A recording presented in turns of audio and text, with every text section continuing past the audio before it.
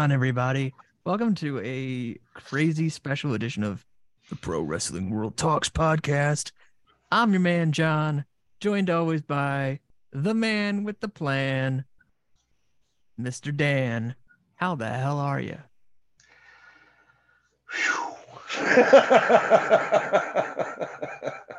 Yeah, And I think we're just trying to take it all in from the last few days. we got a lot to talk about, don't we? We do. So sit back, relax, strap it down for a post WrestleMania edition of Pro Wrestling World Talks. And then I'm going to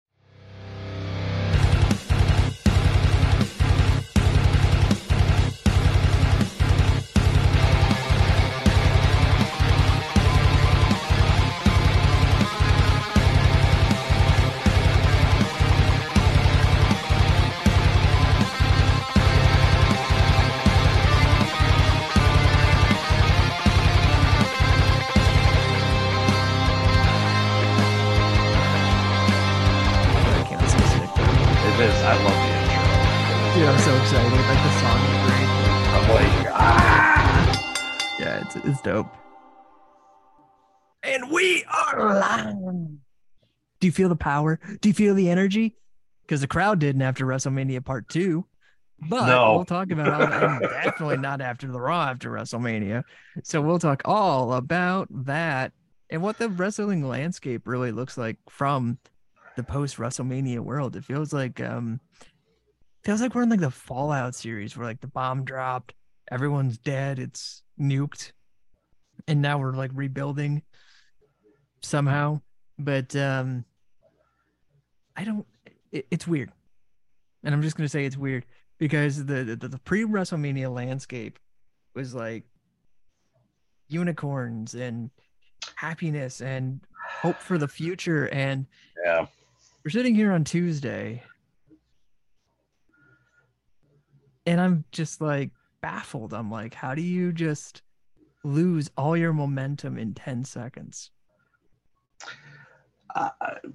Business, pal. That's pretty much like what I got. It's pretty much what I got from everything. It's hard. It's depressing because it's like things were coming into this so well. Everything. There was so much momentum. Talent was happy. The fans were happy. Management was happy. And then this dark cloud with a mustache just came in and pretty much it's just like no one's having fun anymore. And we'll get to that. We'll get to that because good old Raul Julia of the WWE is back. I guess he arrived. I shouldn't say he's back. He arrived because Vince McMahon has grown facial hair and decided that he needed to dye his hair like we didn't know he was gray for the last 30. Yeah, exactly. He's in this just weird vain attempt because, okay, here's the thing. You know, a lot of people can get by with dyeing their hair and still look pretty young, you know, like the aging process hasn't caught up to him. Vince looks like the goddamn crypt keeper. And like everyone, he's like Montgomery Burns when he puts on the mustache and he's like, I'm Mr. Sroom. Yeah. He's he's not aware enough either that pretty much like everybody wants to be Barney when he was on the bus. That was just like, doesn't everybody in this town hate you? Like, like that's everybody wants to do that, but they can't because this guy somehow was able to just cling on to this company and just be able to be like, like it's demoralizing as a wrestling fan just because of the fact it's like things were so well, things were going so well, yeah, and now it's just like we have to deal with. So let's talk about them real quick because at the beginning of the year we had a podcast dedicated just to Vince McMahon, and my oh my, besides our Disney take, most of it aged like fine freaking wine. It's like we almost had ESPN. We knew what was going to happen because I made a point that I think WWE was going to be sold by WrestleMania. Hot take. I made a point that Vince was going to be back in creative by WrestleMania. Hot take. Hot take. Everyone just said, "Oh, you're crazy." Well, look at me now, baby. Here I am. 2 thumbs up and not any more money in my bank account, but maybe after these hot takes, I might make another dollar. We never know. But you know who's not making dollar? Top Dollar. Because Michael Cole still hates that guy, and he wasn't on WrestleMania. Even if you say he was a cameo, which we'll talk Yes. about later. So let's get into the bullshit here. We had a fantastic WrestleMania week. A lot of great wrestling, including an ROH Supercard of Honor, which a lot of people aren't very keen on. I quite liked that card. I thought that the matches in particular that were really good, Konosuke Takeshita versus Willie Mack, I thought was really good in the pre-show. I thought that Stu Grayson and Slim J was a average match, but it's always nice to see a Stu Grayson sighting. I thought the El Hijo del Vikingo, I can't even speak today, Vikingo defeating Commander was exceptional. And the funniest part is any show that had gone on that weekend that had one of them booked had the other booked, and they were wrestling each other. I think it was like 3 or 4 times they wrestled during the weekend, and every single match is just art. Right. The Embassy defeating Blake Christian, AR Fox, and Metalik. Brian King staying with ROH. Look at that.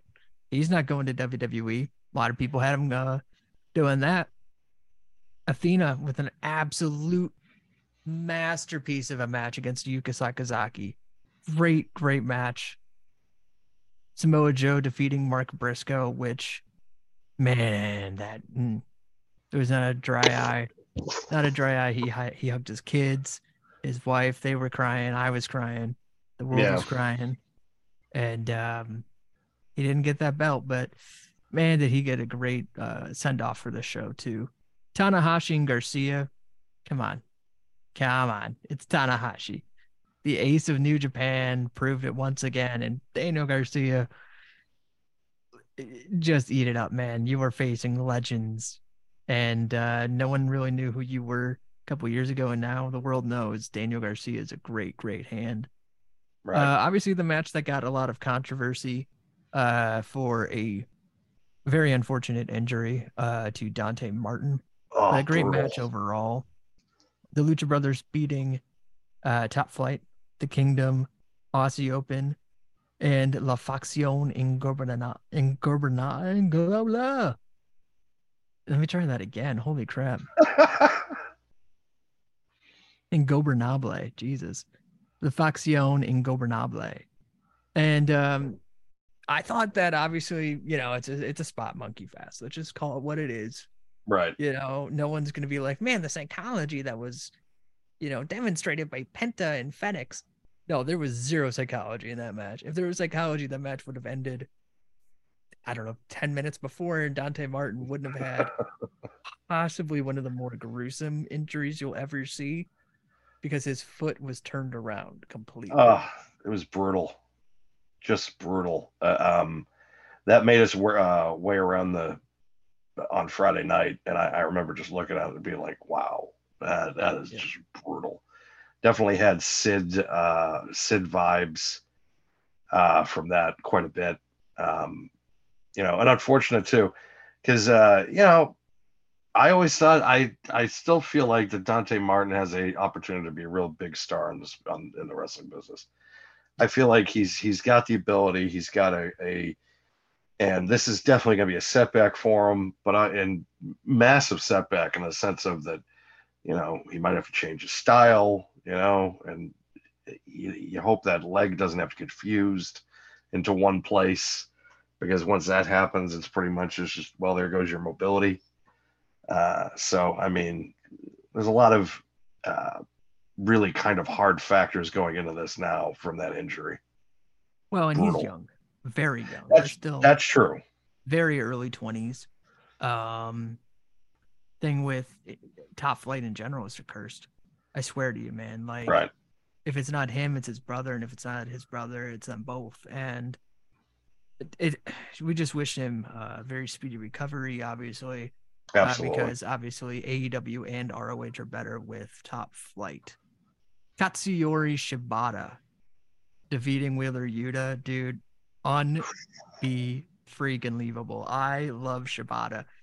Once you hear the opening strum of that guitar, it's on, man. It's just Right. you're chilled out, but yet you're ready to just see a brutal master of his craft just absolutely pick apart each piece of someone's body.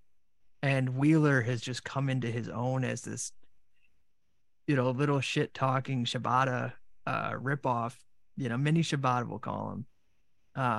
Because he is just exceptional. Exceptional. I think that these guys had such great chemistry.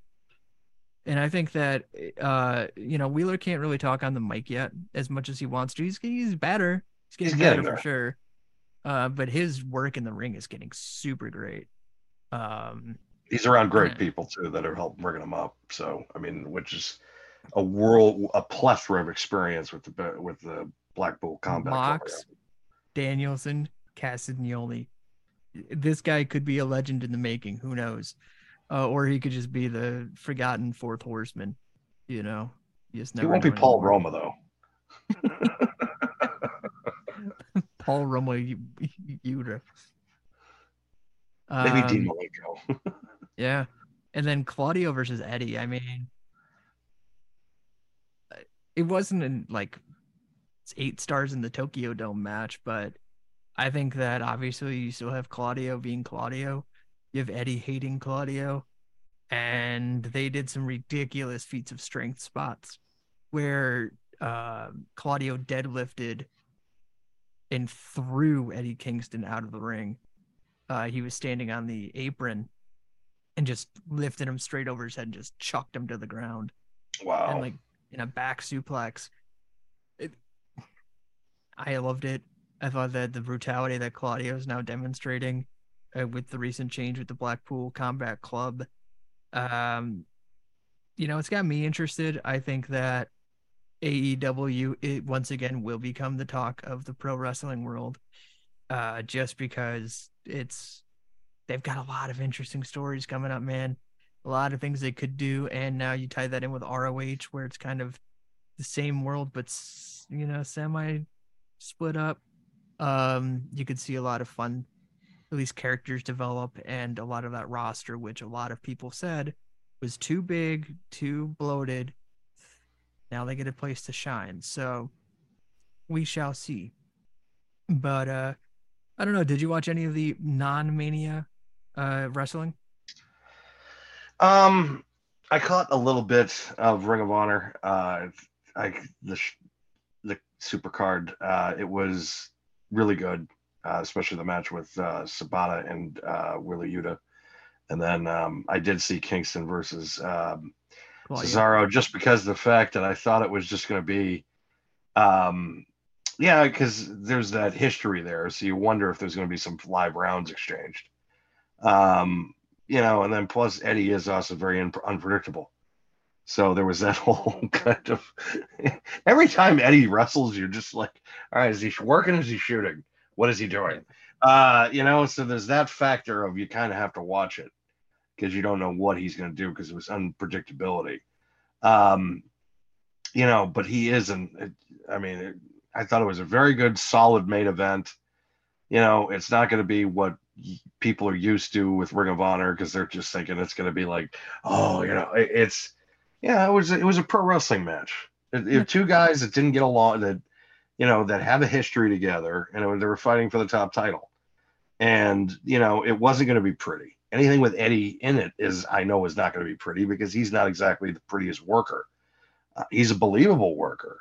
And also the standpoint of, too, he can talk you into the building without question. He's one of the few guys that has that ability to just, people always rank on him. And it's just like, I would go back to his feud with CM Punk, where he made people turn against Punk with his promo ability.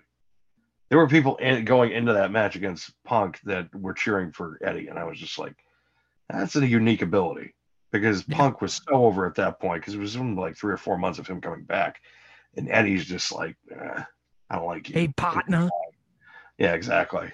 It's just this Queens, New York accent and just tough as nails personality of I'm gonna beat the shit out of you and there's nothing you can do about it.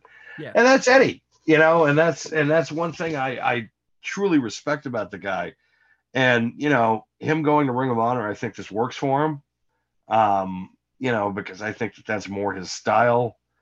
And plus he'll be off on his own little island for a little while, Yeah, and I think it gives him some room to grow, because I think the thing that it does for AEW as a whole, I'm just talking about the companies, right? Even though they're different, and separate and what have you, but it gives the roster space, right? Space to develop, because if you still want to have your darks, the dark regular and dark elevation, right? Kind of be like the showcase for enhancement guys, people to get over, making a gimmick, things like that, and for that gimmick to develop. But you also still want it to be on the main show in front of the main crowds. That's great. But if you really want stories to develop or transition for established stars who, have a gimmick, they're known by the crowds, but because of 3 hours of TV per week, don't have time to be developed or shown. Now they have a place. And I think it's great to put, Eddie over there. Obviously, you have to get the belt off Claudio somehow, because you want Claudio to still be in AEW. I don't know what they're doing with the rosters yet. I think they don't know either. Yeah, I they're still just think kind it's a of work in progress. Yeah, I think they're trying to see who's going to do what. Obviously you had Eddie, publicly move over, but what's the hope there, I guess. But yeah, I mean, you transition now into Mania, right? Which also Friday night, because you had not only ROH competing against AEW for Rampage, which was a conundrum. You had SmackDown, the WrestleMania SmackDown. Yep. Which for the last 3 years, I think, has had the Andre the Giant armbar battle royal. I believe so. Yeah. Yeah. But this year featured the winner, the almighty Bobby Lashley, because they couldn't find a spot for him to wrestle on WrestleMania. So they had him wrestle for a meaningless trophy that has done nothing for anyone. Ever. And nothing. I can't tell you anyone who's won besides Cesaro when he first did it, because he threw the Big Show out. I think Baron Corbin won it maybe. Year. I think Baron Corbin did. Matt Hardy, I think, won 1 year. Oh, that's right. Matt Hardy did.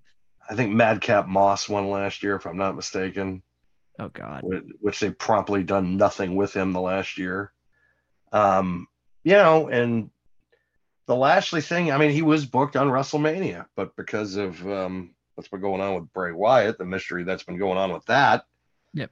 He was left off the card, and they gave him this. And it was like, that was upsetting. That was, I felt like if I'm Bobby Lashley, it's just like, I've been champion, twice now? Like, I've beaten Brock, like you put me up against Omos last year. You think you couldn't get, it's just. Well, now they're going in different directions, because Brock faces Omos, which we'll get to. And then Lashley doesn't even have a match. So, right. And supposedly Brock didn't want to face Lashley, at WrestleMania. So I think that's tough. Brock didn't want to face Bray. Bray didn't want to face anyone. So kind of some confusing conversations coming out of there creatively, because, and I was talking to you about this pre-show, but out of those 2020 and 2021 releases and rehires, you had Chelsea Green wrestle, Mm-hmm. which you reminded me of. Yep. You had Dakota Kai. You had Braun. That was it, really. That was it. So you didn't have your Good Brothers. You didn't have. Why am I forgetting names? Bray. You didn't have Bray. You know, where Bray 6 months ago he was the talk of the town. Yeah. Like I remember when Gargano. Didn't have Gargano. Candice LeRae.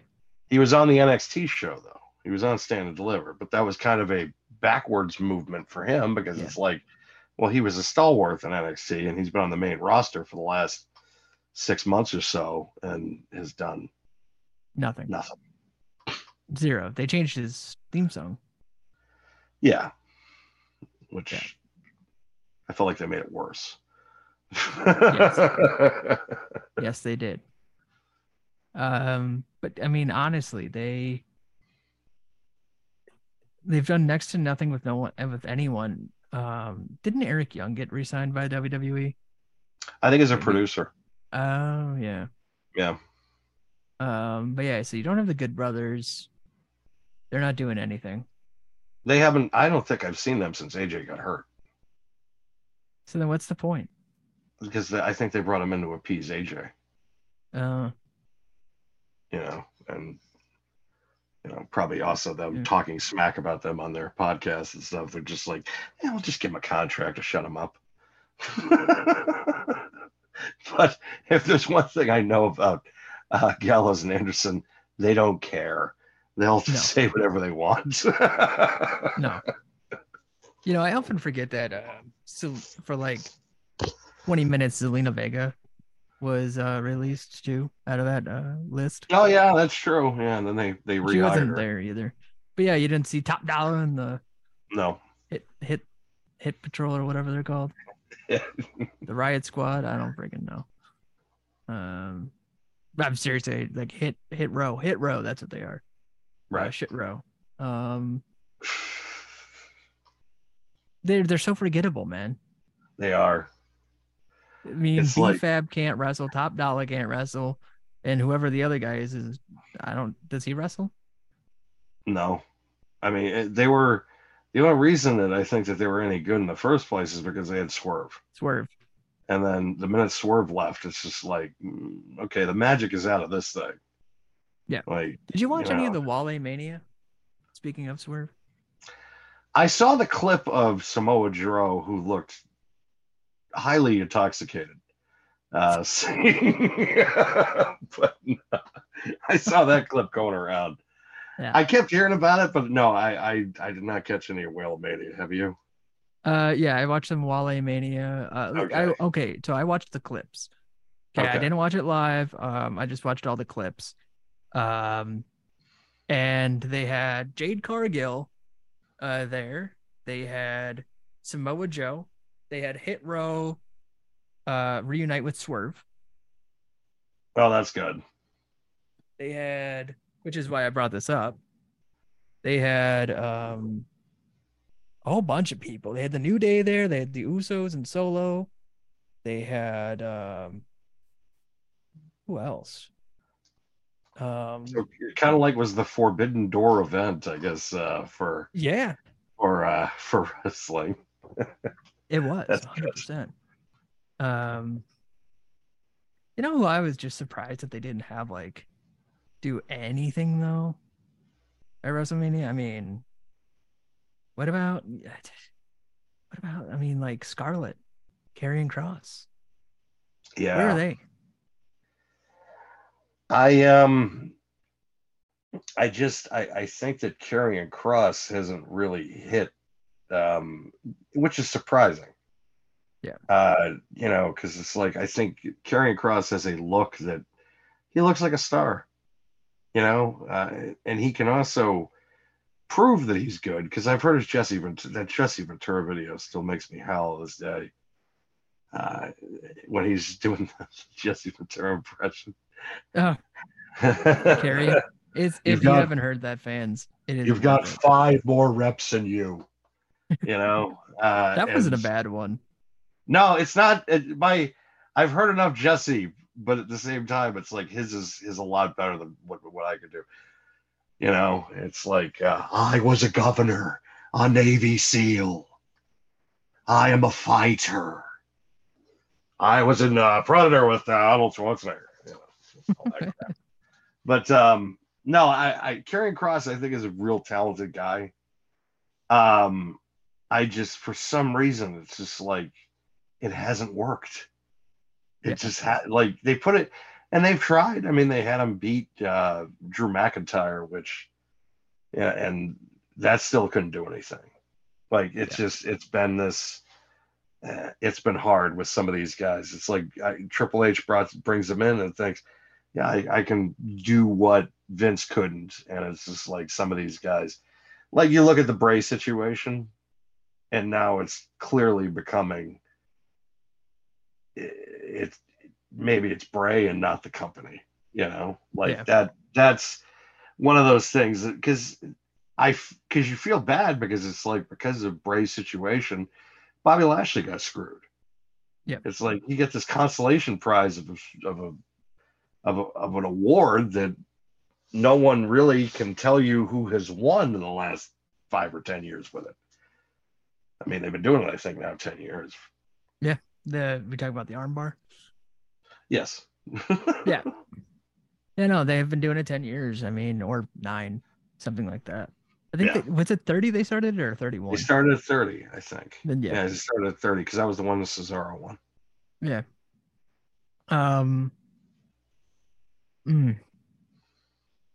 Yeah, no, that was kind of a unfortunate sight of things to come. Because night one, let's talk about night one for WrestleMania. Pretty freaking good pay-per-view night. Really, half really of the good. show. Really good. Yeah. There was really nothing that was lagging. You know, you could argue with the Cena and Austin Theory thing was a little lackluster, but I think that was more because the fact that Cena's schedule, he didn't take any bumps. It was a very safe match. He wasn't going to do anything that's going to jeopardize what's going on with his Hollywood career. So it was just, I'm here to get you over, kid. And that's what he did. And, and a lot of people were complaining about how it was underwhelming. And yeah, it was a little bit underwhelming, but at the same time, it's like, I have to think about the other engagements that John Cena's been dealing with lately. So, yeah. And I think that's the thing is like, we had done the Mazza Media show last week. right. And I think we all collectively agreed that, Cena's not going to stick around. So why put the belt on him? But I just don't like Austin Theory. I'm sorry. No, me neither. I'm 100% with you on that. It's like there's just something about him that I'm like, there's just something about the kid. Yeah, I can't put my finger on it. It's not like I'm just trying to be, against him for the sake of being against him. But you ever just like meet somebody, and you're just like, I don't know what it is about you, but I just can't stand you. I have friends like that. That like I'm friends with them, but it's like I can't stand you at the same time. Yeah. And but yeah, that's the way exactly how I feel about Theory. It's just like this one thing of every time I see his feet. Like, I think he's a great worker. I think he's very good in the ring. I think he's solid, but every time I see him on TV, I want to punch him in the face. Like he has that face of just, and not heelish anyways. Right. This is like the person. The person I just don't like. Yeah, I can agree with that. Yeah. Street Profits defeating Braun and Ricochet, Alpha Academy, and the Viking Raiders. Now, this was the showcase match, and I think we were saying before the show that this had no reason to be this good. No, it had no reason to be that good at all. And it just was, it was like, we're giving you like 7 or 8 minutes, and they filled 7 or 8 minutes. Like there was no, like, It was no filler, no rest holds, nothing. It was just like spot, spot, spot, spot, spot, spot. But it was good. It was done very well. I can't stand some of the spots, and we talked about this. There was one where Ricochet goes up for a top rope splash, misses a splash. Then he's down on the mat because the guy rolls out of the way. I think it was Braun. And then Viking Raider dude, or no, then Braun goes up, misses Ricochet. So now Braun's on the mat. And then Viking Raider dude, I think it was Eric, goes up to the top I love rope. how you're phrasing it. Viking Raider dude. Well, it's Viking Raider 1 and 2. I mean, they're all. Yeah, no, I understand. It's not even hair and bald, at least with FTR. But yeah, Viking Raider 1, we'll say, he goes up to the top rope. And the reason I'm making this a point is because neither of them were agile. That is Braun and Viking Raider. And when they both get up to the top rope, there's no way you would lay there. There's no way. Unless you were just that gassed, that tired, can't do this anymore. I need to take a nap. Because they're laying there and they're like, oh no, I can't move. I'm rolling back and forth. And then they roll out of the way. Well, yeah. But it's insulting. It's like, God, man. What a stupid spot. For a great match, what a stupid spot. I think my favorite spot, though, is the Braun Express going around the ring, trucking dudes. And then all of a sudden, he just gets leveled by Angelo Dawkins. Yeah. Angelo just drills him. And I remember somebody was just like, oh, that's from his time as a D1. I'm like, D1? I'm like, oh, is JR just taking over for a second? Yeah. He comes in. He was a boomer sooner. That was when he was at Michigan State as a D1 lineman. Yeah, right. No, that was a move, man. But I think that, having Street Profits win, I didn't pick them in my WrestleMania preview episode from Mazda Media, but I picked Braun and Ricochet because I said, why the heck are you building them up if you're going to have them lose? Right. Because they are doing the stop-start with Street Profits where they don't know when they're going to start pushing them, when they're going to make it to the top, when they're going to, make them the team. But they keep trying. They keep giving them like this weird, stop-start push. And eventually, what are you going to do? Because first they were teasing Montez going solo. Then they were teasing them, being tag team champions. Then they were teasing the solo thing. Blah, blah, blah, blah, blah. It's never consistent. The team is fine. The gimmick's great. They have great chemistry in the ring. Right. Just make a decision because they're good talents. Next match. This one for me was a take it or leave it match. I didn't care for it personally. I thought that the interference in this match was hokey. I thought that the entrances were This was Seth freaking Rollins and Logan Paul. What the hell was Seth wearing for a jacket is what I'm trying to figure out. Becky was jealous. I know. I saw that. I saw that she was jealous of it. I'm just like, but this looks like a goddamn planet. Like it looked like that it was. I think he literally had like his own gravitational pull with that damn thing. He did. Like it literally he was very just warm too. He had to have been. He's in Los Angeles, and I think that stadium was closed, so it's like I don't know why you're gonna wear that. I like the entrance. Like for Seth, I thought Logan Paul's was a real friggin' cheap ripoff. It was like he went Wish. It was like he saw WrestleMania 12, the Shawn Michaels entrance, and he's just like, yeah, I want the really bad knockoff version of this. And then he talks throughout the entire thing, and it just looked shit. It did. It was drizzling. to be fair. And it just, and you're not expecting that from somebody that just likes to be this over the top, like troll personality that Logan Paul is. I mean, you would totally expect that. My ego is, saying I need to fly, and I need pyro, damn it. No pyro. I thought that the funniest part about that whole thing was, so WrestleMania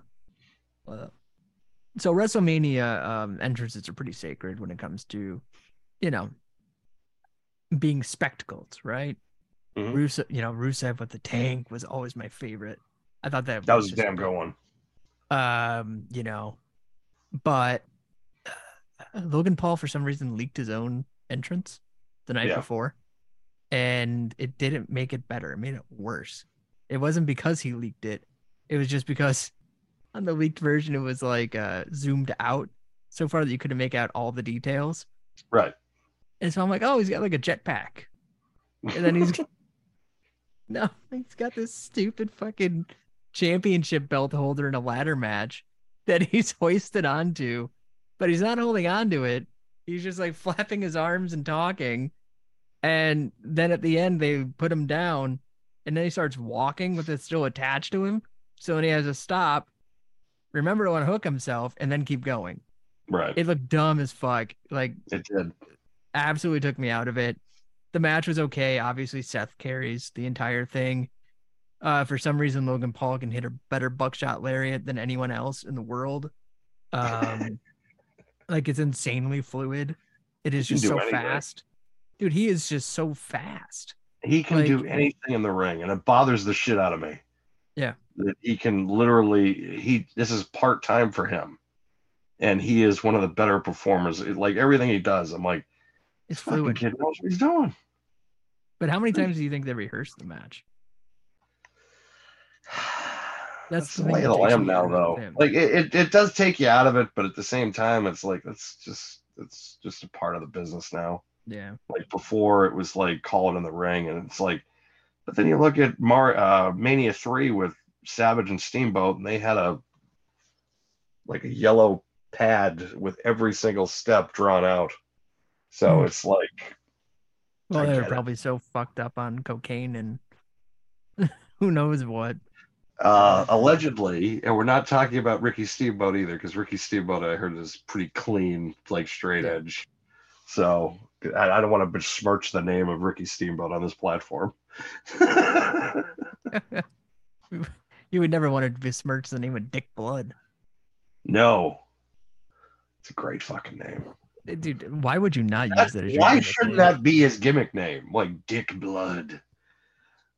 Like, that would have been a perfect heel name too. Like, but the problem is he couldn't be a heel. Like, Ricky was so like white meat baby face. It's like, I can't turn this guy heel. Can't be done.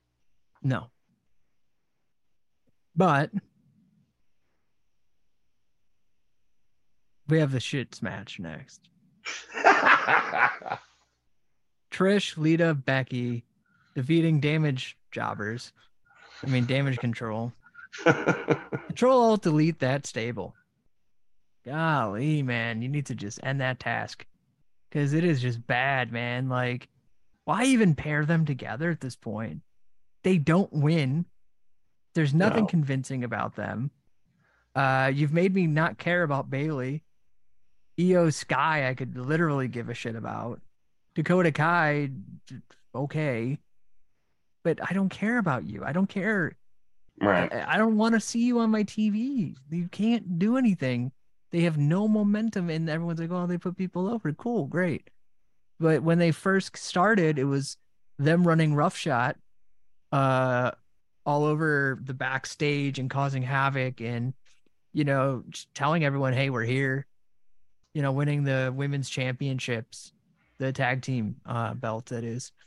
You have a multi-time WWE women's champion in Bayley, an NXT champion in Io Sky.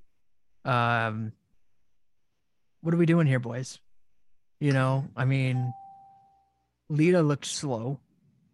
Trish looked great. Becky is obviously Becky. She looks awesome all the time. But it just felt like you had how do I say this? Lita just absolutely being carried. Yeah. Um, and that's hard to say. Like it's hard, like because I look at Trish and I look at Lita, and it's just like they were like the OGs of like my favorite women wrestlers. Yeah. Like because I didn't take Sable seriously, but I took Trish and Lita seriously Right. because and Trish when she first started, I was just like she's just a valet, and she got better. Yeah. And she's still damn good. She's still very, very good. She's proved that the other night. I think Lita is definitely, it's like, well, they'll get you there. Like it's obvious that you're right, though, that it's obvious she needs to be carried. I feel bad for Bayley because I feel like ever since she's gotten back since SummerSlam, that all she's been doing is taking L, L, L, L, L. And apparently, that they're they're in a dangerous position right now where she could be pushed out of the company. Like Good. she could just be completely frustrated, and I don't blame her. Like, cause she's looking at Mercedes right now, and she's thinking, yeah, it is better on the other side. Yeah. And it's like, and I get it. I get it why people get frustrated because there's so many roles at the top, and you feel like that you've done enough to be able to be at the top, and the fact that you're not, it's frustrating. And I get it, but I also look at it and I say, um, there is so much women talent right now in WWE that's just roaring. Like they have, and obviously we're going to get to that later on, but it's just like, it's very hard. And I know it's frustrating for some of this talent of like, when's it going to be my time? And it's like, it might not be your time in this company.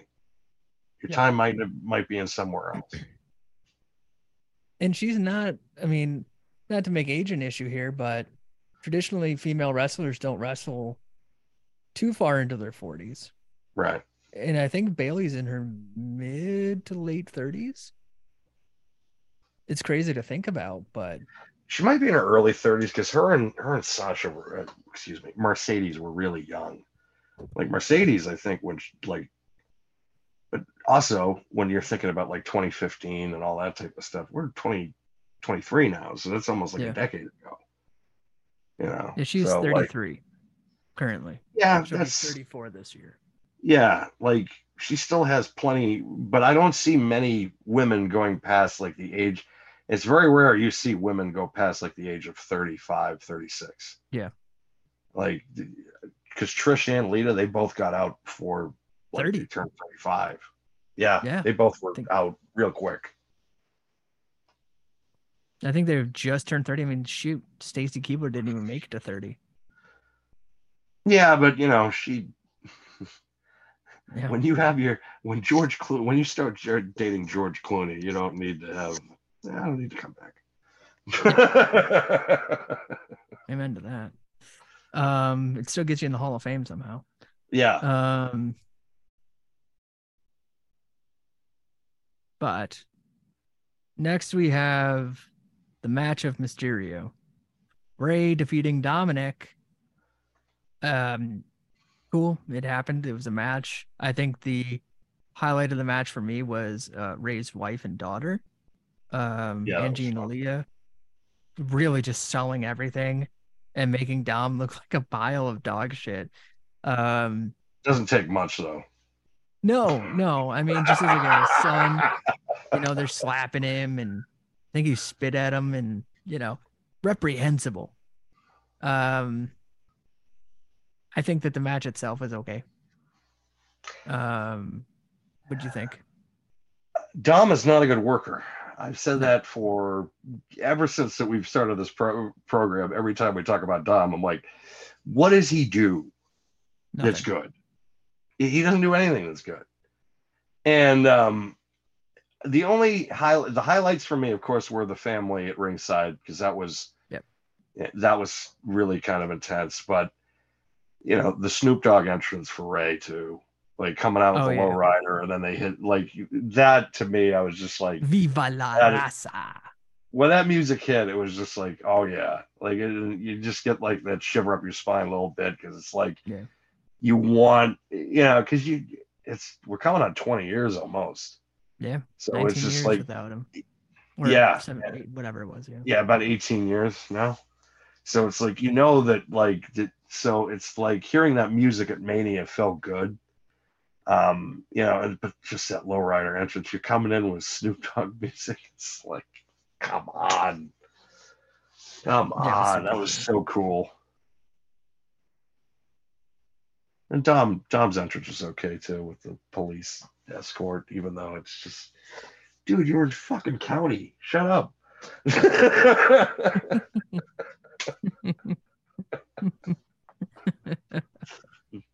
Oh man, Prison Dom's entrance was fun though.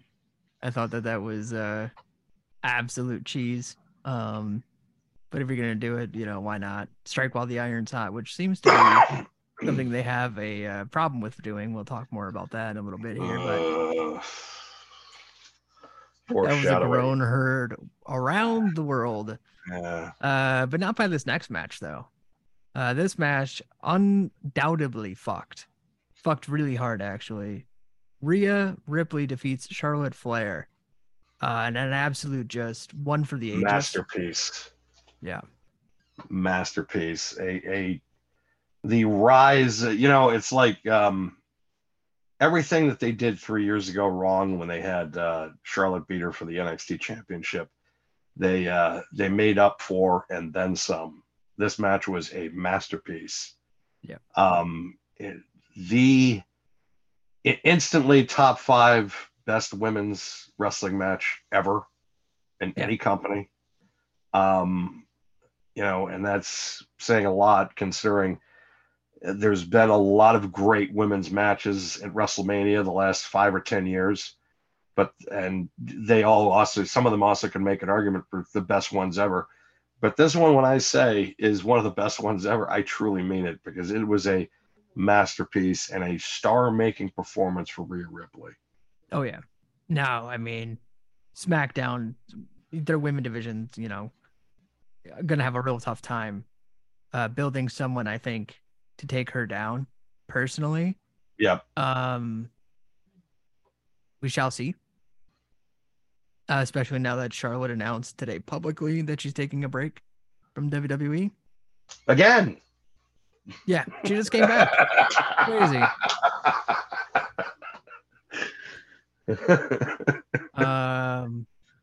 Speaking of people who just came back, we had another random Pat McAfee sighting, which is, it was really cool.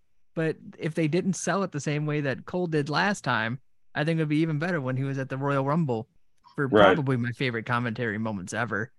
Just literally don't give a fuck on commentary.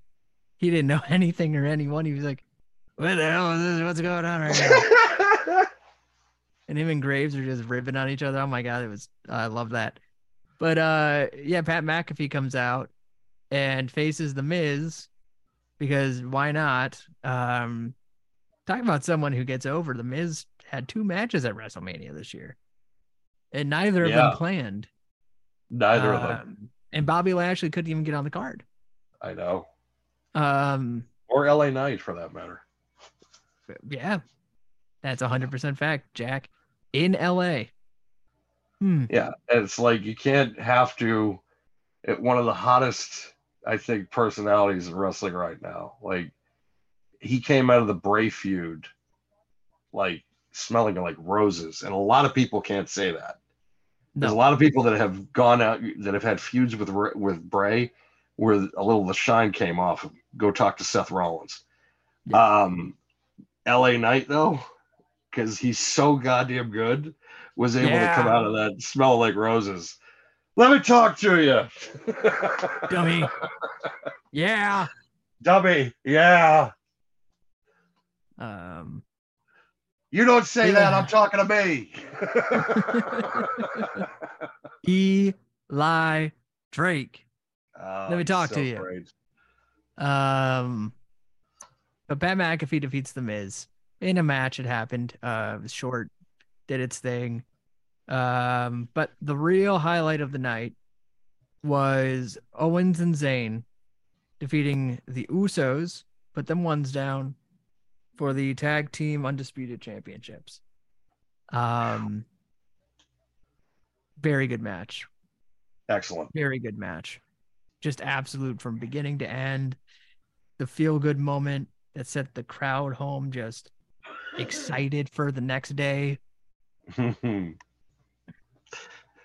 like I coming out of this and out of that main event, I was just like, this. I said they really have got this. I said they have things. All the pins are set up. All they got to do is nail another strike tomorrow. It's too easy. It's so easy. It's so easy when you know what you're doing, and you know what right decisions to make. Yeah. And this was definitely one of them. It was the right time for the Usos to go down. They didn't have a problem with it. But what a story that got told. Well, the Haluva kicks in the corner, just propping up the corpse, the dilapidated corpse of Jimmy, and just put over and over and over again. Amazing. Yeah, just the storytelling. Absolutely brilliant. Just master art, just artful. Now we go from that to this. Night 2. WrestleMania Sunday. Not that great. Honestly, very forgettable. A couple of the matches were excellent. Yep. Of course, we'll get to that later on. And then there were some ones that was just like, what the hell is this? Like, was this even need to get booked? No. So we'll start off with one of those. Brock defeating Omos. Why was it even on the card? Because they wanted to give us the visual of Omos getting F5. Yeah. Which we saw. Yeah. I mean, they want to see that big, like going back to WrestleMania 3, that's been their logic of like, oh, let's have the big monster get dethroned. Like, and that's kind of the way that this kind of thing played out. It was Monster beats Brock for a little bit. Brock finally gets him. Is he going to be able to get him up for the F5? He couldn't make the first one. Second one, he nails it. Yeah. Everybody's happy. So. Yeah, I mean, but it was just a match. Yeah. Ronda, speaking of another match, Ronda and Shayna defeating Liv, Raquel, Natalya, Shotzi, Chelsea, and Sonya. I like how I give everyone just a first name. So Ronda Rousey, Shayna Baszler defeating Liv Morgan, Raquel Rodriguez, Shotzi and Natalya, Chelsea Green and Sonya Deville by submission, which this shouldn't have even been a match because I want to say that the rumor was Ronda and Shayna versus Becky and Lita, but I don't know what happened there. Why didn't they pull that trigger? Well, apparently Ronda was coming in with a broken arm. And then too, there was some, because Ronda, I guess, had 2 scenarios brought to her, and she said no on both. One was Rhea Ripley, and the other was Becky Lynch, and she said no on both. So they went the route that they did. Ronda didn't want to do a job at Mania again because she's done one the last 2 times that she's been at Mania, which fine. But at the same time, to be fair, a Ronda Rousey Rhea Ripley match to me wouldn't have had the same effect that that Rhea Ripley would have had. So I'm kind of glad that they went the way that they did. Ronda's, they reacted to her for the match, so it's not like I can sit there and say that she's not a star. She's just,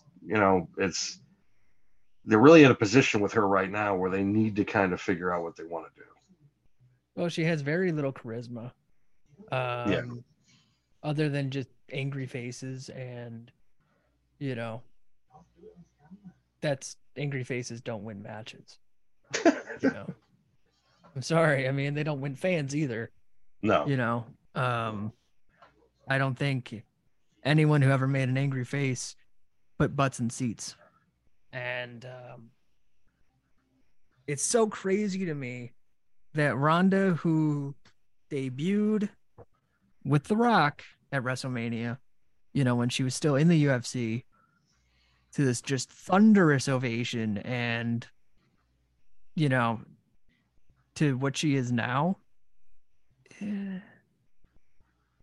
is it the shtick we're tired of? Or is it the person? You know, I don't know. I just don't really care about Ronda Rousey. It's unfortunate because I wish I did. Uh, Yeah. I was high on Ronda when she came in. I was still high on her when she came back. Um, but it was just like, but there's something that's missing. Yeah. There's something there that I'm just like, what the hell are you doing? Like, what are you doing here, Rhonda? Yeah. No, it's bad.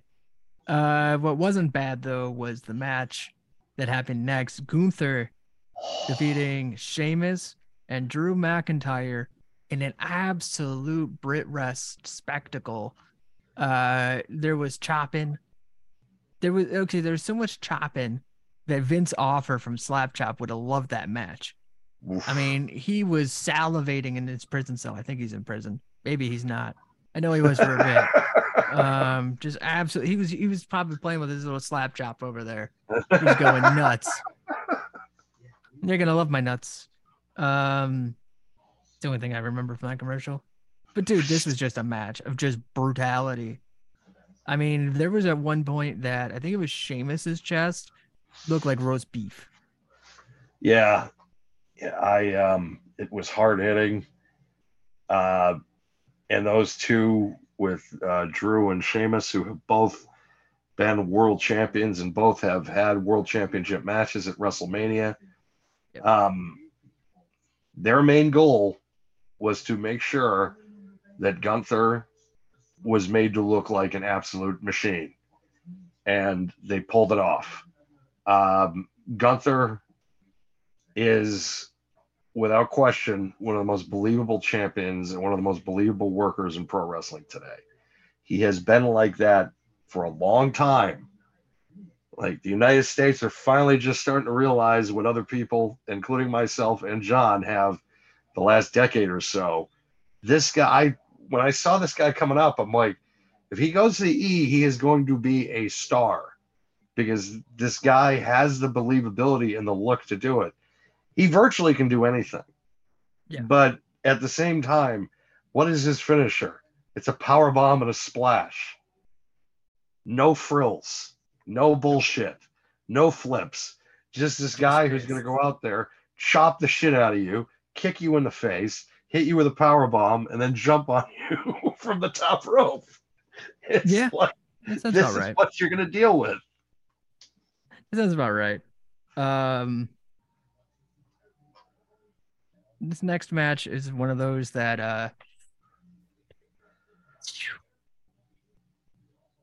I'm so angry at the finish. You Bianca Belair and Asuka, and you don't let Asuka go over? Excuse me? This Yeah. is when I started to realize, Dan, that we're watching Vince McMahon go back into gorilla position, and we're watching him put that headset back on. You know, back when you heard this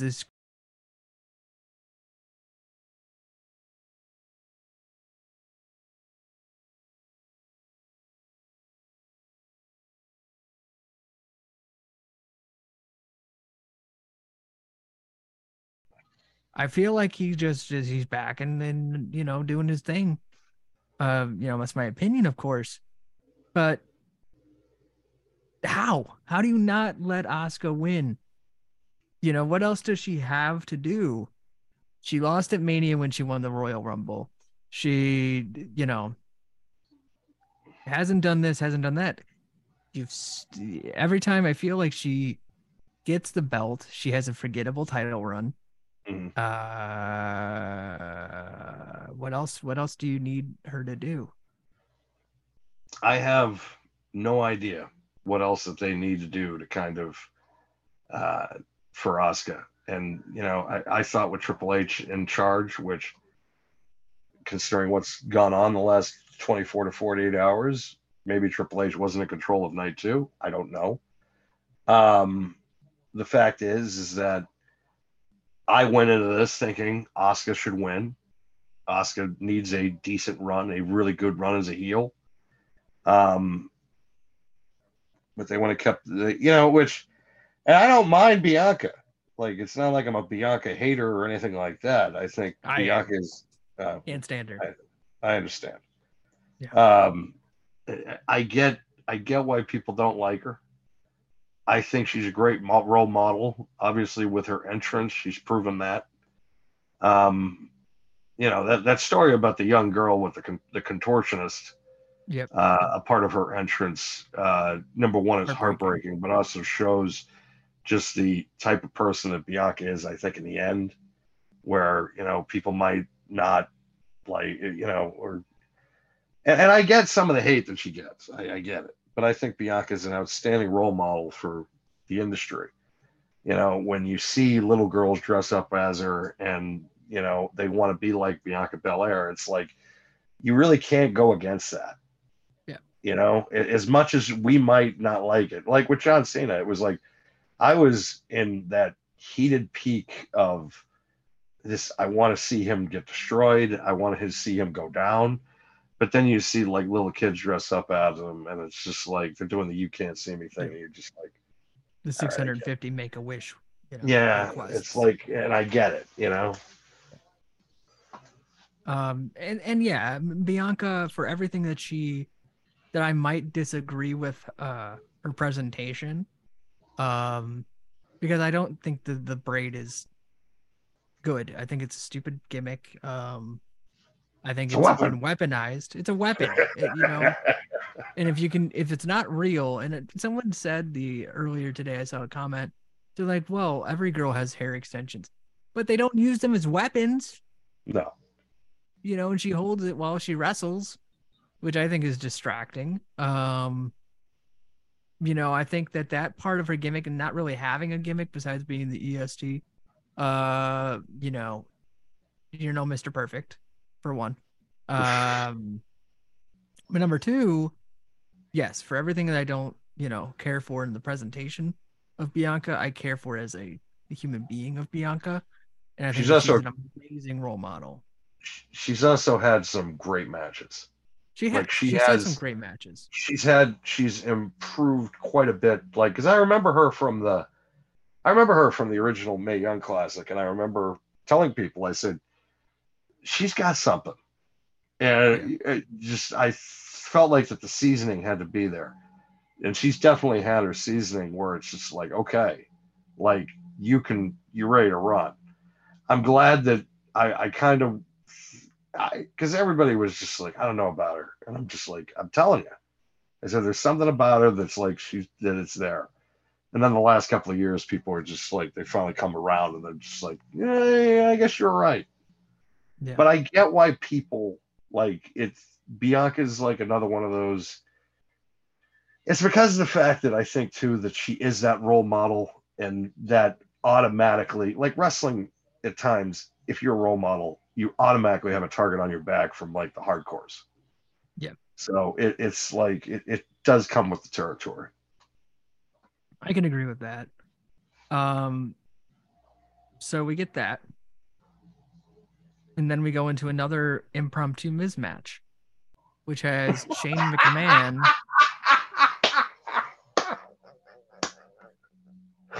Shane McMahon come out. Probably the funniest moment of the whole weekend. This right here. Yeah. Yeah. So Shane comes out and blows his quads.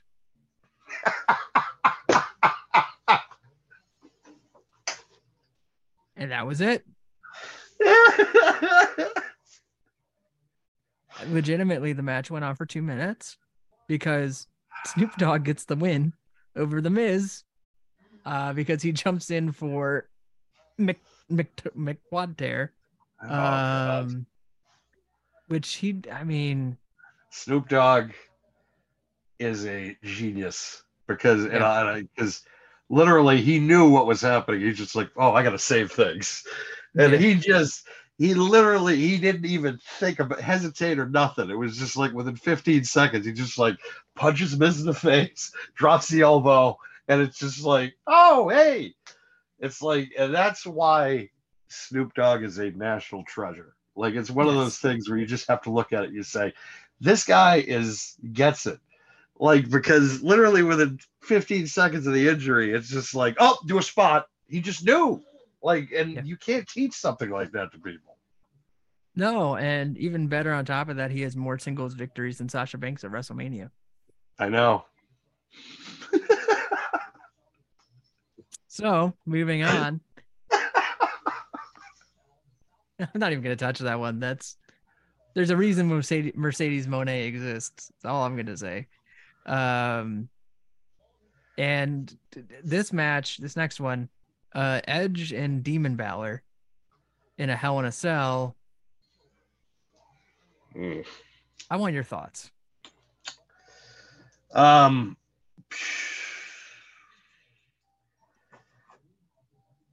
Edge has been treated well. I think I'm not going to say this negative. I really can't say anything negative about Edge because Edge, I think, since his comeback, has been doing everything he can to make things really interesting in every feud that he's had. Yeah. Finn Balor came into this as with really no heat because everybody was talking about like Rhea and Dom, and he's supposed to be the leader of the Judgment Day. Yeah. But everybody was talking about Rhea and Dom, and no one was talking about Finn Balor. I don't really think So, Balor is the leader, even if he's supposed to be. He's so in the background of that group. I think Damian Priest has more of a personality than he does right now.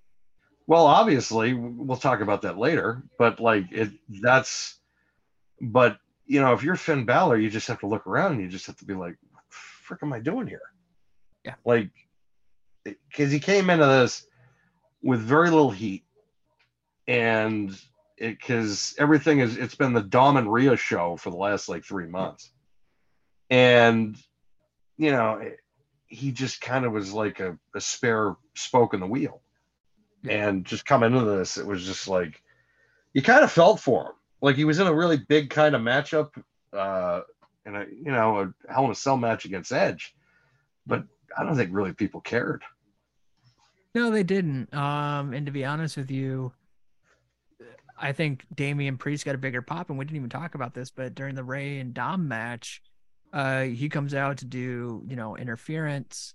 Yeah. And the Latin World Order comes out and interrupts him, Legendo del Fantasma. And I thought that was cool. Kind of a nice callback to the Hall of Fame when Ray, quote unquote, christened them all Latin World Order. Right. And we'll see if they do anything with that, if they forget about it. Who knows? But at least for that spot was really cool. But I think he got a bigger pop than Finn, and the only thing Finn got was a huge head gash. Right. The match was average, not a exceptional Hell in a Cell. I think that Edge's entrance was worse than it should have been because of what everyone was expecting it to be was a Brood entrance. Right. And they did nothing for the Brood. They had him Maybe come out. Flair, that was good. Yeah. Yeah. Yeah. They had Slayer south of heaven for some reason. I don't know. I don't know. It was an average match for me. And kind of just set me up for I was like, okay, so this one was a little bit of a stinker, but the next one's going to be great. Right. And then it fucking wasn't. Mm. When I think in my heart of hearts, we have Sammy and Kevin win the undisputed championships. Yay, Raw, yeah, WrestleMania babyface win. Love it. Mm-hmm. Everyone loves the Acclaimed. I mean, everyone loves good babyface win. Unless you're a cop. But the problem is you don't have that. And instead, you give us the shit sandwich of Roman Reigns defeating Cody Rhodes for some ungodly known reason. Why do you fucking have Roman go over? I don't get it. I don't get it. I don't understand the thought process. Maybe they will. And I'll say, Papa H, I forgive you. But I don't get it. It was a good match, but all of a sudden, Roman, does the interference spot again with Solo spiking Cody for no freaking reason, other than Roman somehow can't win on his own. Which, how is that going to make you, oh, I get it, he's a heel. But if you really are trying to bill him as this dude who's held the belt, tribal chief, acknowledge me, I'm better than everyone else, no one can defeat me, but yet I cannot win on my own ever. Yeah. Ever. Yeah. Ever. Why the fuck do I want to see your championship reign go on? I'll be honest with you. I am furious because that had the potential to be one of the greatest WrestleMania moments of all time. And now it's just a moment. I think, and there were people that leading into this that I had conversations with and I had overheard people talking about. They said, I kind of want to see Roman Reigns hit 1,000 days as a champion. It's just like, whenever somebody says that, I always think to myself, it doesn't mean anything, right? If he's champion for 1,000 days or fucking 9 days, it doesn't matter. It doesn't. Because it's fake. It's predetermined. He's not really holding the belt for 1,000 days. He was chosen to carry the title for 1,000 days. And there's no skill in that. But also at the same time, it's like, he's not going to get to Bruno's record. He's not going to get to Hogan's record at 4 years. Because if they get him to if he holds the belt for 3 years, which is all in all now a possibility, for what? Like, for what? Like, for why do we need to keep this going on? What? So we can hit this like milestone that really like only wrestling nerds really give a shit about?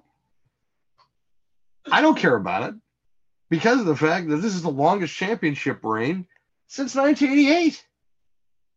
It's already the longest run in close to 4 decades.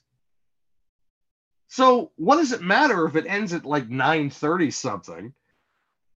But no, we want to get it to 1,000 days. For what? So we could just extend the process out longer? So that way a baby face can't get over him? Because no one's been able to. Everybody talks about, it was the most watched WrestleMania and all this stuff. Yeah, of course it was. When you're charging $5 to $10 a month instead of paying $50 to $60, which, more on that later and my concerns of that. But for Roman Reigns to walk out this weekend as champion still is mind-blowing. Because I said it in several occasions to people. I said it even, I think, on Mazza during the program last week. I said, any other decision of Cody Rhodes not walking out as champion is Starrcade 97. And he didn't walk out as champion. He sold so much merch. he had so much positive momentum coming in. And I know what they're going to say. They're going to be like, well, it's not like he lost clean. No one has lost clean to Roman Reigns in the last 2 years, 2.5 years. No one.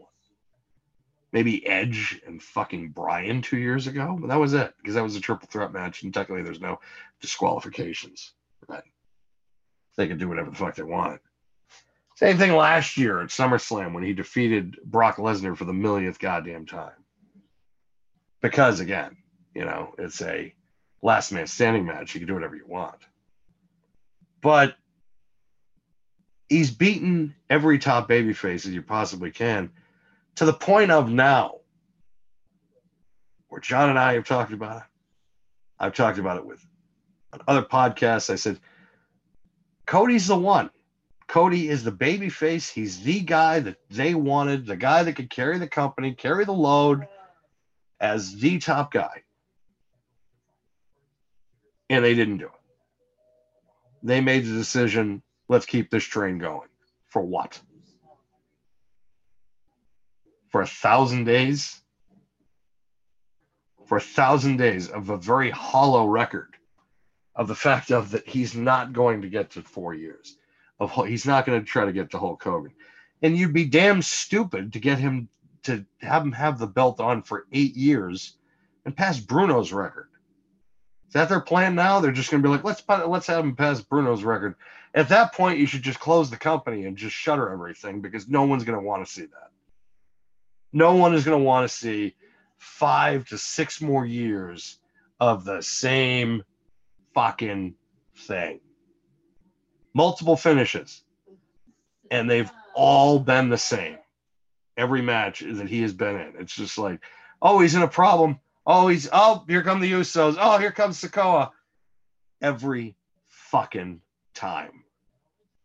And it's reached the point now of, yes, it's historic from the standpoint of, well, yeah, but it's hollow. Again, him holding the belt for 1,000 days means fucking nothing. It doesn't mean anything. Because it's not real. It's not a real record. Like I say, I want to see him get 1,000 days. It's not real. Like it's not. It's not like it's not it's you're chosen for that spot. It's not like you're holding on to it. I'm holding on to this. It's not yours to hold. It's not. You're holding a title for 1,000 days because the company told you to have it.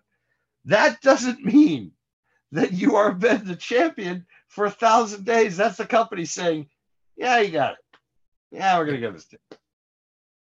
But what's he done for it? Like, what's he had, like 25 title defenses, maybe even less? Like, in 2.5 years? Like, well, now he's supposed to do a break, yeah. Well, supposedly, which is even more asinine, because I still remember when Brock was champion, and he was champion for like 500 days at one point. Everybody was flipping their lid every week because it was just like, he didn't show up on Raw again. He didn't show up on the pay-per-view again. Yet Roman does the same thing, and everybody's just like, well, I hope he gets to 1,000 days. Shut up. They had the top babyface. He was the best babyface chance that they've had in a while, because they tried to make Roman Reigns a babyface, and it didn't work at all. People didn't want it. They did not want to cheer him. But you know what you found with Cody Rhodes? Somebody you can cheer, and you fucked it up. You had lightning in a bottle. I mean, absolute, just unbelievable opportunity there. And here's the thing. It could have been redeemed. But yet, Daniel-san. Oh, God. The Raw after WrestleMania. A sacred moment in our sports history. Something that is revered and looked at and looked forward to. The thing that made fandango a verb to fandango, an adjective, a descriptor of his theme, and the karaoke that was done. Debuts and shocking championship victories. And then you get last night. Oh, God. An absolute shit pile of wrestling. 33 minutes of wrestling in a 33 minutes of wrestling in a 180-minute program. Sorry to interrupt, but and then they say Vince is back. That's gonna be the excuse. Gorilla. And then he was rewriting the show. They tweets had come out that the show had been rewritten twice and had been rewritten 3 more times during the show. And then was being handed to the production staff with all the changes that were being made. Matches were canceled. Matches were reworked. And on top of that, you start to give Cody a little momentum. Mm-hmm. You know, you open the show, right, with Papa H. Nothing's going to change. Everything's the same. WWE forever. Because earlier in the day, news had broken about Endeavor, the parent company of UFC, merging the UFC and WWE into one mega conglomerate. We'll talk about that later. Yeah, we will. I have concerns. But I think we all do. Yeah. But now, you know, then now together forever, together, whatever, right? Near, far, closer together. You know, all the other stuff that Papa H said. But there's really no wrestling on the show. Like, at all. None. And the main event, which they built up for the entire show, you got to watch it. It's must-see TV. It was a huge reveal. Roman Reigns and Solo Sikoa versus Cody Rhodes and a partner, mystery partner, which later is clarified to somebody who worked WrestleMania this past weekend. So that way you knew it wasn't going to be a debut. Right. It's revealed to be Brock Lesnar. And Heyman is scared. You can see the fear in his eyes because he knows he's a made man by Brock Lesnar. And Roman, for a second, showed fear and hesitation because Brock Lesnar has his number and always has, even though Roman's beaten him 17 times with interference each time. And then,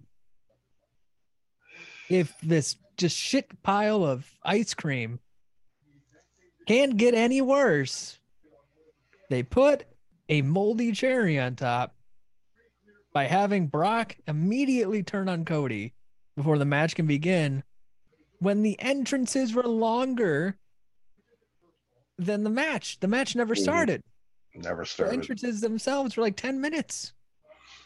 You have 2 long entrances to an immediate turn of Brock Lesnar, and then Raw ends on Lesnar just absolutely destroying Cody Rhodes. He destroyed the memory of Cody. He destroyed the lineage of Cody. He dug Dusty Rhodes up, kicked him in the dick a couple times, and destroyed him. He absolutely leveled Cody Rhodes, left him in a complete shambles, and ends the show flipping off the camera. And that was it.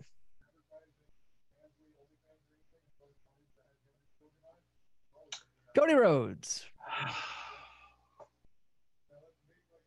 Yeah, it just I remember I said it at several points last night. I said they need to do 2 things. One of 2 things. I said Brock's gonna turn heel, or Cody pins Roman, which this is how you can get out of it.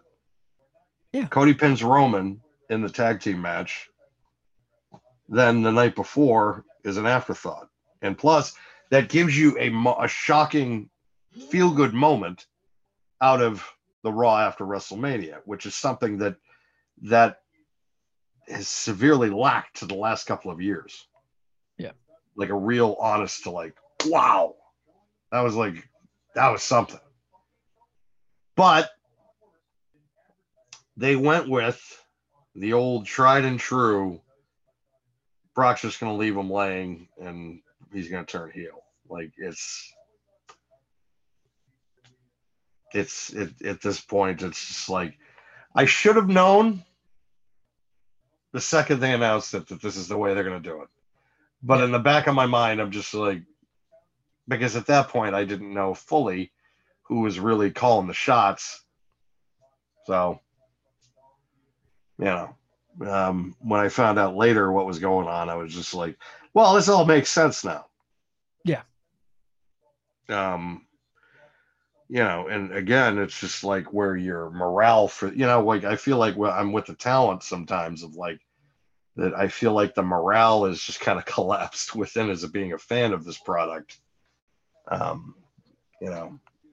Just because like coming into this, it was like we all were so kind of happy and like we all thought, hey, it's going to be a good weekend and all this stuff.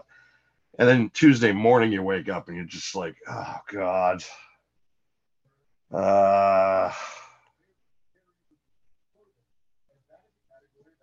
Yeah. Yeah, no, it was bullshit. I mean, the not even the match, the entire Raw was awful. No one debuted. You had the only debut was Matt Riddle getting his first name back. Yeah. So now he came back as Matt Riddle. The crowd didn't cheer. No. They were like, woo. I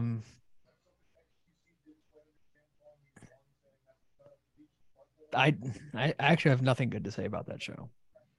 I have nothing good to say about it. Nothing good came out of last night. No. Nothing. And they can argue all they want and say, and they did good numbers. They did very good numbers, but I don't know how long it's going to sustain. Because it's just like people aren't going to put up with this stuff anymore. They're just not. And, I think that things are going to have to change, or they're going to have to kind of stay the course that they were, because rewriting of the shows and that type of stuff, that shit just not going to fly anymore. Yeah. Like the talent do not want to deal with that anymore. The people, the production people don't want to deal with that anymore. Yeah. And let's talk about the ramifications here, because like I said earlier in the day, it was announced that WWE was sold or merged, I should say, with Endeavor, which is the parent company of the UFC. They're a multi-billion-dollar conglomerate. And this now makes the WWE UFC company the biggest entertainment company, I believe, in the world. At least live events. I can't think of anything that'll be beating them. There's probably something, but I mean, they are worldwide, multinational. Absolutely, both of them are understood to be the top in their craft. And it's insane to me. I mean, I think that out of all of the potential suitors that you and I even discussed months ago, that I'm happy that it was at least something like that. Vince McMahon stays an executive chairman. You have Nick Khan as president of the new formed WWE. Triple H stays as the chief content officer, but nothing really changes on paper, except when you hear that Vince McMahon is running creative again. Even if he I don't says know. he's not. I don't know if last night he was just trying to swing his dick around to kind of make it clear to people. Like, I don't know if that was his intention. I don't know if plus I don't know if there's going to be people around him this time now that are going to be like, last night was a disaster, right? Because of your shit. Like, are there going to be enough people to say that? Because, their Endeavor has bought this with the intention of keeping him around. I don't know why the fuck you want to do that at all. At now you all. have Vincent and Dave and Dana White. Dana White's got his own. Dana White's like a personality on his own. You got to fucking deal with. Yeah. And now you have Dana White and Vince McMahon together. That is scary in the sense of that those two are the most successful promoters in anything in the last 50 years. Yeah. Don King can make an argument. Bob Arams also can make an argument. But at the end of the day, right now, the two most successful promoters in sports entertainment / combat sports, Vince McMahon and Dana White, and now they are under the same umbrella. That is scary to think about. Because now you have these two guys now being able, they're under the same umbrella. They're going to be able to, and they've also, at certain points, have had issues with certain talents. These guys can make and break career publicly. These guys can make and break careers like no one. Yeah. And we're heading towards with all this stuff, it's like, is this going to change the Peacock relationship? Is Endeavor now going to say, well, now WWE pay-per-views can be on ESPN Plus, and the consumer can just pay $40 extra a month for? Fuck you. I'm not doing that. It's not happening. If you want to be smart about it, Endeavor, you can combine both platforms, and you want to charge, like, if they want to charge $25 a month for UFC and WWE as a network, I'll pay it. Which I think is probably the more sufficient price point, instead of, it's $60 on top of your subscription fee from ESPN Plus. It's like, what the fuck? And the American economy too is just not going to stand for $60 monthly pay-per-views anymore. No. AEW doesn't do that. They do it every quarterly. 3 or 4 months, quarterly. And which is fair, but I don't think a monthly pay-per-view at that type of money, that model is dead. It's not going to work anymore. Yeah. And Dana can sit there and claim all he wants that, we've been a powerhouse the last 7 years since this deal got put through. UFC has suffered when they were bought by Endeavor. There's something about them that is no longer the UFC than in the mid-2000s. Exactly. In the mid-2000s, the UFC was literally the hottest effing thing on the planet. It was when Brock beat Frank Mir. Yeah. Or, I was there the night that I was at a bar the night that Randy Couture beat Tim Sylvia. And that place was electric. You're dealing with two different fan bases as well, because two different clienteles. Pro wrestling people tend to be a little bit more, I guess you could say, nerdy. We're more of we're more people that like to because we're dealing with things that are creative.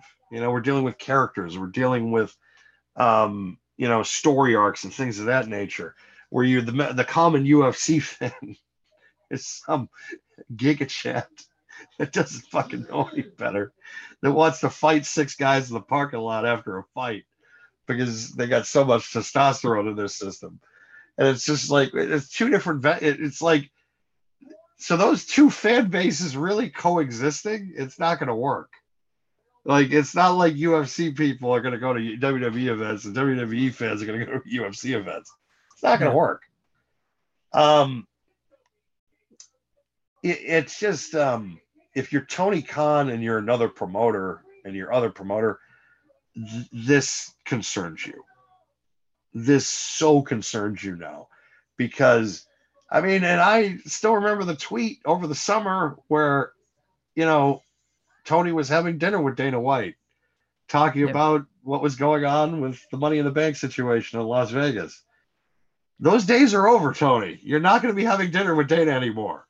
And if you are, it's not going to be, you know, Dana White's not going to preview you information now that you might want on the inside, because now it's like you're at war.